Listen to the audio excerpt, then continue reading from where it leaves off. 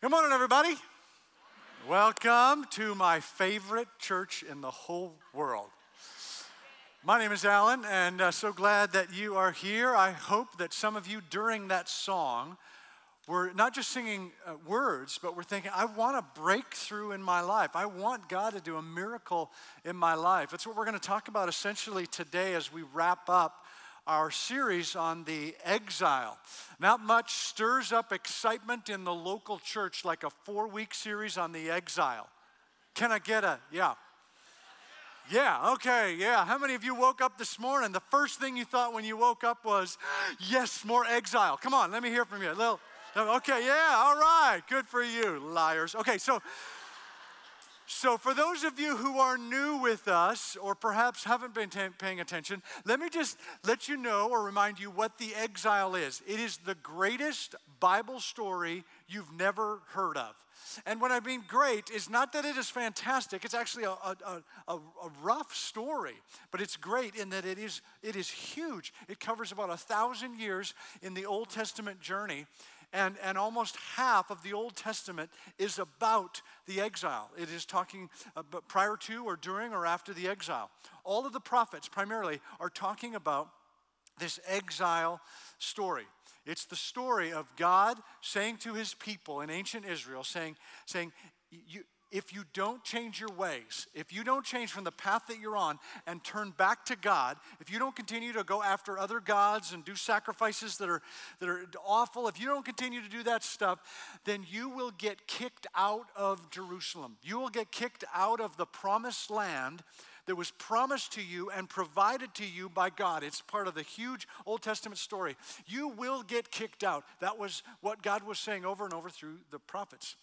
The people did not listen, and God had to show tough love to the Israelites who were acting like teenagers and had to follow through on it. God had to follow through on it because he is a good and loving Father. So the exile happened. The exile metaphorically it represents the consequence of sin. And all of us we may not be familiar with the exile story, but we are familiar with the consequence of sin. Some of us are in exile here this morning. That there is a separation in your life between you and God, or a separation between you and some key relationships in your life. Perhaps it is a time of waiting. The exile can be a time of waiting, and we don't like to wait. Waiting for healing, waiting for hope, waiting for an answer, waiting for God to show up.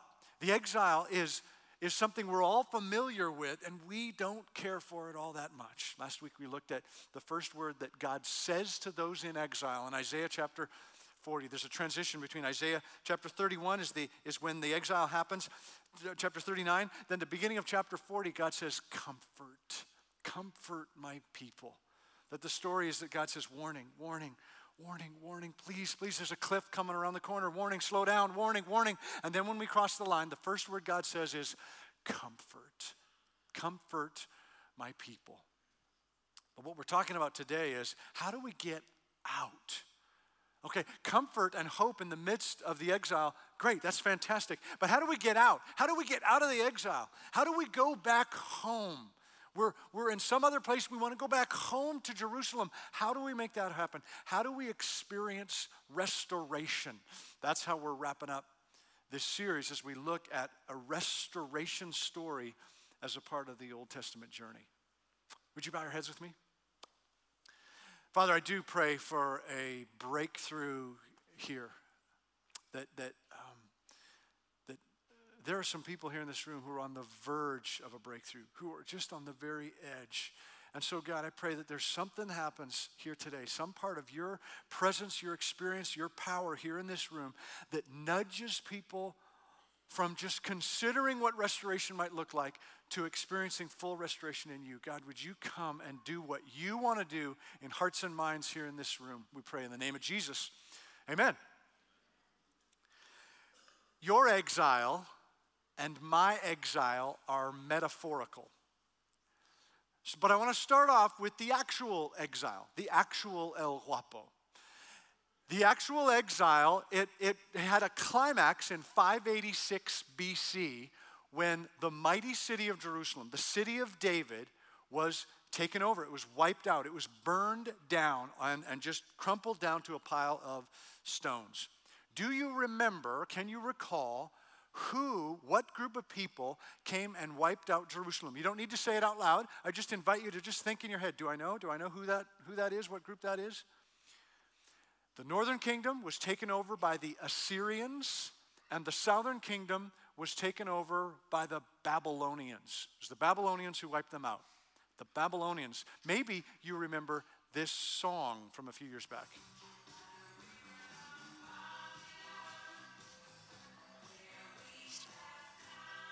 Sing it with me.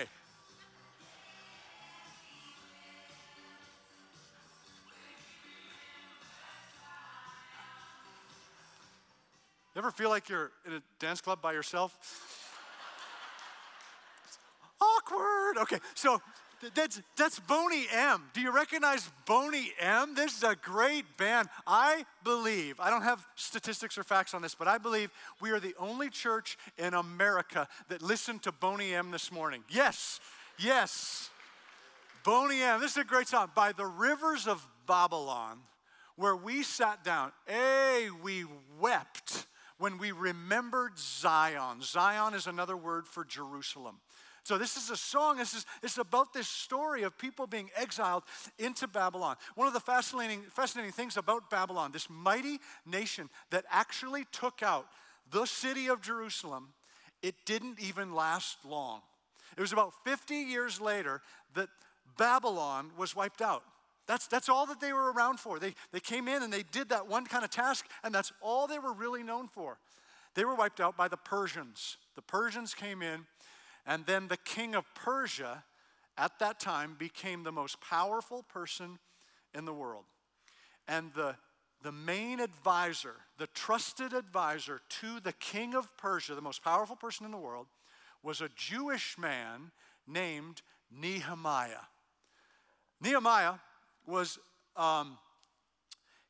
born in Babylon, which became Persia. He was born there. He was not one of the original exiles. He was Jewish, but he did not come from Jerusalem because that was too long ago for him. That was decades prior to him. So he was second or third generation born in Babylon, but he was Jewish, loved God, knew the story, and committed to God. He knew about what was happening in Jerusalem. He actually had a brother who went to Jerusalem, came back and gave him a report saying how awful things were going in Jerusalem, that there were piles of stone and rubble, and that nothing had been, the walls had not been rebuilt yet. And so Nehemiah felt compelled to do something about it. And so at great risk to himself, he said to the king of Persia, the most powerful person in the world, his boss, who had provided for him in tremendous ways, he said, "Can I leave my post? Can I leave and go to Jerusalem to help with the restoration of this great city?" This was a risky thing for him to do, for him to ask the king, "Is it okay?" And the king, God used the king and spoke through the king, and the king of Persia said, "Yes, yeah, I want you to do that." In fact, he gave him protection for the journey, and he gave him resources in order to make this happen. So Nehemiah heads over to Jerusalem, and he finds that it's a difficult situation there, just as his brother had reported. That the people, the remnant who had remained there, they were struggling. They were very poor. That what happens with an exile is that the very best, the educated, the brightest of the community, they were taken out and sent to the other countries. That's why Daniel and other people like that who were part of the exile were sent to the other areas. They were some of the best and the brightest. But those who were not the best and the brightest remained in Jerusalem. And they were poor and indebted to neighboring nations, which is very much against Jewish culture. That the Old Testament says we will lend to others, but we will not be indebted to others. And here they were. It's hard to gain ground when you're indebted to neighboring nations. So Nehemiah came in and used his own resources, his own money, to help his people get out of debt in Jerusalem. He's a good dude. Nehemiah was a good dude. Because he was sent by the king, he had the opportunity to live and eat like a king. But he chose not to do that. He wanted to be with the people And so he lived and ate with the poor people of Jerusalem. And he modeled something amazing for them, and they grew to trust him. He was a good guy. He wrote a book that is part of the Old Testament journey that I want to take a look at today, that is this story of Nehemiah. If you have your Bible, I invite you to turn there. Nehemiah is about in the middle of the Bible. If you open your Bible to the middle, you're probably going to land on Psalms. If you go to the left, you'll find Nehemiah. Before we start to read, I just want to explain something about the Old Testament that might be helpful for some of you. That the way I like to think of the stories in the Old Testament is I like to think chronologically. Most of us naturally like to think chronologically. So the way I like to tell the story is that the first half of the Old Testament is the foundation story. It's the development and the rise of the nation of Israel. And it has both the story and the writings. So the foundation story is Moses and freeing the people from slavery in Egypt, and then they get into the Promised Land, and they start to develop in the Promised Land. They get King David, who's awesome, and then King Solomon, who's awesome. That's the story. Nearly awesome. They're like, imperfect leaders. And then we have the writings that are a part of the foundation story. David wrote Psalms, and Solomon wrote most of Proverbs, and so these are the writings from the foundation part of the story. Chronologically, then, we have the exile story, which is the story of the divided kingdom and a nation that struggles generation after generation after generation that are told they must turn their way or they will be exiled. This is the story we're looking at in this series. It also has writings. Those are all the prophetic writings of Isaiah and Jeremiah, Ezekiel, etc. That's the chronological journey. But that's not the way the Bible lays out the Old Testament. The Old Testament is laid out like this. It goes foundation story, then exile story. Then it goes to the foundation writings and the exile writings, which is why the book of Nehemiah, even though it's at the end of the story, it's found in the middle of the Old Testament. So, for those of you who checked out for the past 5 minutes, it's okay, totally okay. Just come back. Hopefully we'll kind of keep moving here a little bit. So Nehemiah, he goes back to Jerusalem, and it is not an easy task for him to be a part of the restoration process in the city of Jerusalem. What I want to do is I want to jump to chapter 6. If you have your Bible, turn with me to Nehemiah chapter 6. I want to look at a phrase that we will be hanging the rest of the message on here this morning. Chapter 6, verse 9. Nehemiah writes, he wrote this book, telling this story. He said, this was the opposition he was experiencing when he got there. They were all trying to frighten us, thinking their hands will get too weak for the work and it will not be completed. But I prayed, now, strengthen my hands. Strengthen my hands, Nehemiah says. I have heard recently from multiple sources, and then I looked up a number of articles, etc., that there's a growing understanding of the significance of hand strength in terms of our health, of our overall health. That there have been a number of studies over the years that they can determine what your health, what it looks like in terms of your future health based on your hand strength. We have the greatest hand strength in our 30s. Way to go, those of you who are in our 30s. And it kind of tapers from there. But when we have a super weak hand strength, that is a major indicator that we will not have good resistance to diseases like heart disease and cancer, etc. It's just this growing significant connection to this. Hand strength is a big deal, which kind of makes you want to squeeze a tennis ball every once in a while, just kind of to build up your hand strength and take care of this. Anybody want the tennis ball to okay, right there. You ready? Ready? Look out.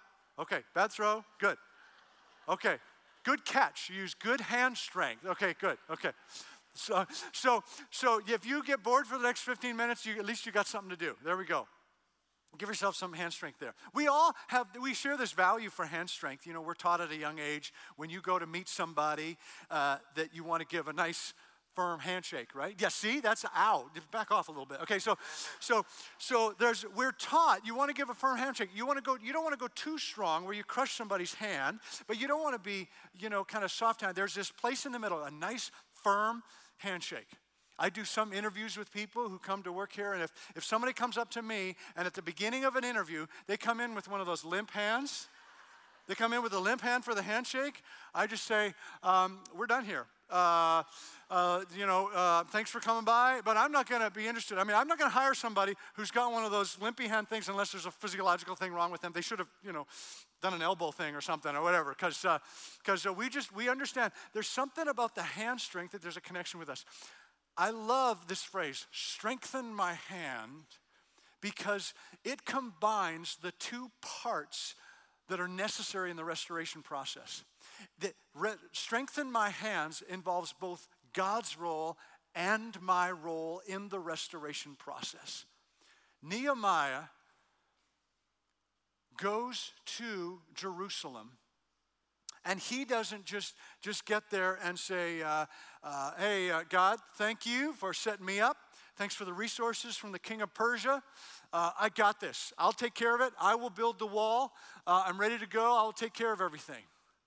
Nor does Nehemiah get there and say, God, I appreciate you building the wall. I'm going to sip on this little margarita in Jerusalemville while you take care of business, right? He doesn't just sit back and let God do all the work. It's this combination of, I'm going to use my hands and I need God's strength. It's my hands. I'm doing the work. I'm involved in this. And God's strength. God, strengthen my hands in the restoration process. What I want to do with the rest of our time is go back and look at the Nehemiah story and see a number of examples of how Nehemiah really walked out this idea of God, strengthen my hands in the restoration process. Jumping back to chapter 1, at the beginning of this book, Nehemiah is in Persia, and he just finds out what the scenario is in Jerusalem. And so he writes this prayer to God, verse 6. God, let your ear be attentive and your eyes open to hear the prayer your servant is praying before you day and night for your servants, the people of Israel. I confess the sins we Israelites, including myself and my father's family, have committed against you. We have acted very wickedly toward you. We have not obeyed the commands, decrees, and laws you gave your servant Moses. Nehemiah doesn't give excuses. He doesn't pass the blame onto previous generations. He doesn't pass the blame onto anybody else. He doesn't separate himself from a group of people. They're the ones who did it. He comes with tremendous humility, comes before God with tremendous humility and acknowledges why they were in exile in the first place. Sometimes in our desire for restoration, to get out of exile, sometimes the way we handle situations is we just say, I don't want to talk about the past. I don't want to go there. I don't want to talk about it with God. I don't want to talk about it with a therapist. I don't want to talk about it with the people that I have hurt. I want to let go of the past. I want to be done with that. I want to look to the future. I only want restoration. I only want this peace. And that does not lead to full restoration. Nehemiah says, I confess the sins that we Israelites, he wasn't even there in 586 when the exile happened. I confess, including myself and my father's family. I acknowledge the reason that we are here in exile in the first place. There's a boldness that is needed for that part of it. So what happens is that it's not an easy task for Nehemiah. Jump to chapter 2. And he's gathering with the remnant, with the Jewish people who have remained there. Verse 17, he says, I said to them, you see the trouble we are in. Jerusalem lies in ruins and its gates have been burned with fire. Come, let us rebuild the wall of Jerusalem, and we will no longer be in disgrace. I also told them about the gracious hand of my God on me and what the king had said to me. They replied, let us start building. So they began this good work. The people heard Nehemiah. They began to trust Nehemiah because he had taken care of them and shown that he wasn't trying to make money off of them. And they said, let's do this. Let's start working. The wall around Jerusalem was about 2 miles long, which is about the Lakewood Loop, for those of you who are familiar with that part of our community there. That's a little bit more than 2 miles. But imagine standing somewhere on Lakewood Loop, just standing on the sidewalk, and the size of Lakewood Loop going around for 2 miles. Imagine the daunting task in front of you to build a wall that long all the way around Lakewood Loop. No machines, no trucks, no heavy machinery. Can you imagine how difficult that would be? To take one stone, it's 2 foot by 2 foot, incredibly heavy, and just plop one stone down, get it right in the right spot, and then put another stone next to it, one stone at a time, all the way around Lakewood Loop. The idea here is, God, strengthen my hands to get started. You cannot experience restoration unless you get started with the process of restoration. God, there's 1,000 reasons why I can't finish this, why I look at this huge loop all the way around Lakewood and I say, there's no way I can get this done. 1,000 reasons that you cannot get done what you want to get done, the restoration that you want to experience in your life. God, strengthen my hands to get started with one piece. What happens is a beautiful story in Nehemiah chapter 2. Nehemiah he starts to inspire them to start building, and the people, the families in around that wall, they start to look at the pile of stones, rubble outside of their own home, and they think, well, I can't build the whole thing, the 2 miles around, that's ridiculous. And so that's why they haven't done it for decades. It just sat there in a pile of rubble. But they began to think under Nehemiah's leadership, I could build that part. I can't build the whole thing, but I could build that part. And then another family next door says, well, I could build that part. And that's what happens, one part at a time. Chapter 3 is a list of families by name who identified a section and said, we will build this part of the wall, and we will build this part of the wall. I love that it's mentioned by name. That this wasn't just some story, some fable, some really pretty little story about a man who comes by and builds a wall. This really happened. These are real people with real names who took real stones and piled them on top of other real stones and built the wall. God, strengthen my hands to get started, to take at least one stone, to do something, to do my part, my section here. The whole thing is daunting, but I can do my section. I can be a part of this.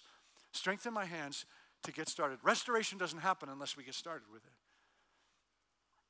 So a second example that we see in the Nehemiah story, we see it in chapter 4. So what happens is we have chapter 2, it's about the families identifying areas, and then chapter 3 is celebrating those families, listing them by name. And in chapter 4, we start to see this transition of the people outside of the city. At first, they're making fun of Nehemiah and the building of the wall. They're mocking at it because, you got one stone all the way around, and then, well, that was true. That was difficult. You could walk over one stone, just kind of making fun of the whole thing. But the wall is starting to get a little bit higher, and the people outside are starting to get a little bit more nervous about this wall that's being built around Jerusalem that has been in ruins for decades. So they start to threaten an attack.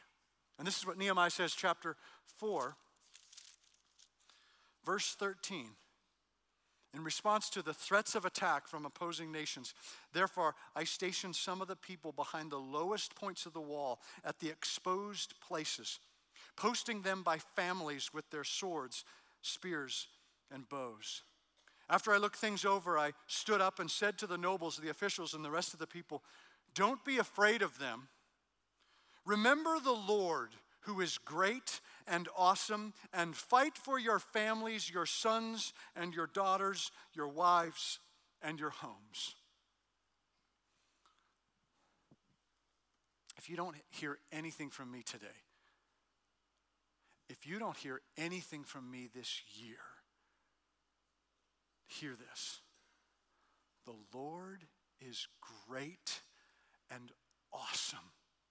So fight for your family, your sons, your daughters, your husband, your wife, your homes.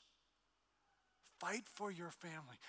God, strengthen my hands to fight for my family. If you are successful at whatever the world defines success, you are just tremendous. You're doing incredibly well and climbing the ladder. You are a successful person, but your family is falling apart, then you are still in exile.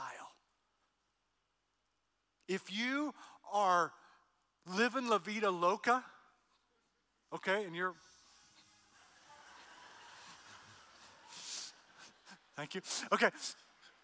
If you figured out how to do that dance and you can consistently do it, but you're estranged with the group of people that God has provided for you, the family that God has put you in, the family that is your core group, whether it's your brothers or sisters or your parents or your kids or your spouse or whatever, if you are estranged with that group, then you are still in exile.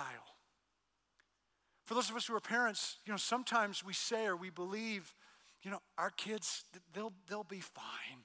They're resilient. They'll figure things out the same way I figured things out when I was young and terrible things happened in our family. They'll be fine. It's not going to affect them. Kids are resilient, no doubt about that. And God does great restorative things in a lot of people's lives. But they need you. Your kids need you. Even your older kids that just you seem like, they got it all together. They still need you. They need your love and your presence. They need you to fight for them. With regard to marriage, sometimes we say, it's just hopeless. It's just we don't even like each other anymore. We don't enjoy being with one another. We used to, but we don't even enjoy it anymore. It's just hopeless. We're better off without each other. But besides, do you know what she did? Do you know what he did? If I had 10 minutes to explain to you what he did, you wouldn't be talking to me about fighting for my family. When we say those things, we're treating that relationship like it's a contract. And someone has broken a contract, so then we can walk out of this relationship. It's not a contract, it's a covenant. It's a covenant that God wants us to fight for. Strengthen my hands to fight for my family, for my sons and my daughter, to fight for my wife, for you to fight for your husband, fight for our homes. We know what it's like to try to do that stuff on our own. We've tried days, weeks, months, seasons of trying to do this on our own, and we just can't do it. And so that's what brings us to exile, to this place of despair. And so that's why we need to say, like Nehemiah, strengthen my hands, God. I need your help with this. The third example I want to look at in Nehemiah's story is really something that is woven throughout the whole story. And that is the reality of opposition for Nehemiah along this whole journey. So God, strengthen my hands to resist opposition. Because there will be opposition in the journey. If I continue the story from where we left off last time, chapter 4, verse 15. When our enemies heard that we were aware of their plot and that God had frustrated it, we all turned to the wall, each to his own work. From that day on, half of my men did the work, while the other half were equipped with spears, shields, bows, and armor. The officers posted themselves behind all the people of Judah who were building the wall. Those who carried materials did their work with one hand and held a weapon in the other. This is a great image.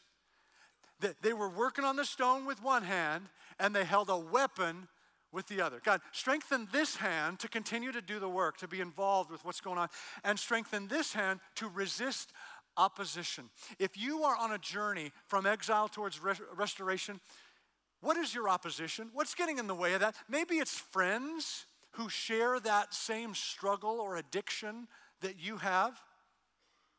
And they're not evil, but they do not like the idea of you getting freedom and them being stuck in exile. And so resist that. Resist those relationships that are pulling you back down. Or maybe it's a coworker who says things at work like, you need to leave your spouse. That person is not good for you. You are not happy with that person. Time to move on, time to get out. Again, that person's not evil. In my experience, people who say that kind of stuff, they're not evil. They just don't know your God. They just don't know the power of God working in our lives when we say, God, strengthen my hand, because I can't do this on my own. There will be opposition. There will be bad days. There will be discouragement. The restoration process is a difficult process. It was for Nehemiah. It's for all of us to work through. There will be bad days, days of self-doubt, days where we just want to say, I give up. I give up. It's too much. It's 2 miles of wall. I can't do it. Strengthen my hands to resist opposition. Do you see the balance in this phrase? Strengthen my hands. The balance of God's part and our part. That Nehemiah didn't just stay in Persia and pray, God, would you rebuild the wall in Jerusalem?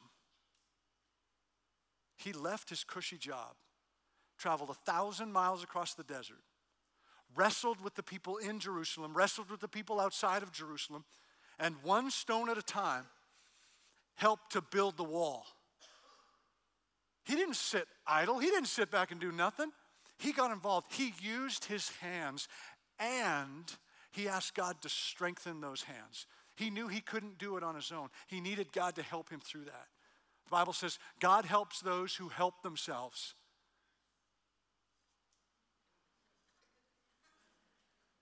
Doesn't it? Okay, it actually doesn't. It doesn't say that. Just so you know. Don't quote me on that. But Nehemiah says, God, strengthen my hands. Strengthen my hands. I need you to give me strength to make that phone call. To make that call so that I can get started on a process of healing and restoration and freedom. God, I need your strength to sign up for that class at the church for financial peace or marriage Mondays or whatever. That sounds kind of scary to me. I don't want to be in a group. I don't want to be sitting in a group telling other people about my feelings or anything like that. That sounds awful. It sounds scary. Give me the strength to go somewhere where they will love me and help me experience restoration. Give me the strength, God, to reach out and get help from somebody else. Instead of being so prideful that we're just going to stay in the pit. We're in the pit. We can't get out on our own. Reach out and give me the strength to get help from someone. God, strengthen my hands so that I can experience restoration, so I can rebuild the wall. God, come rescue me from my exile. The band's going to lead us in one final song called Rescue Story. God, you are my rescue story. As they sing this song over you can sing with them or just think about the exile story and how much God wants you to experience restoration. Would you bow your heads with me? Father in heaven, I thank you that once again, you want to break through here in this room. That we can't sit here in our chairs and pray that other people change. That's not what you want from us. You don't want us to pray that other people get fixed. You want us to pray, God, strengthen my hands. In whatever way I can bring freedom and healing and forgiveness into the lives of people in my life. God, help me do that. Strengthen my hands to do that, God. Come, rescue me from my exile. Rescue me from the pit. I want restoration, God. Strengthen my hands to do that. Amen.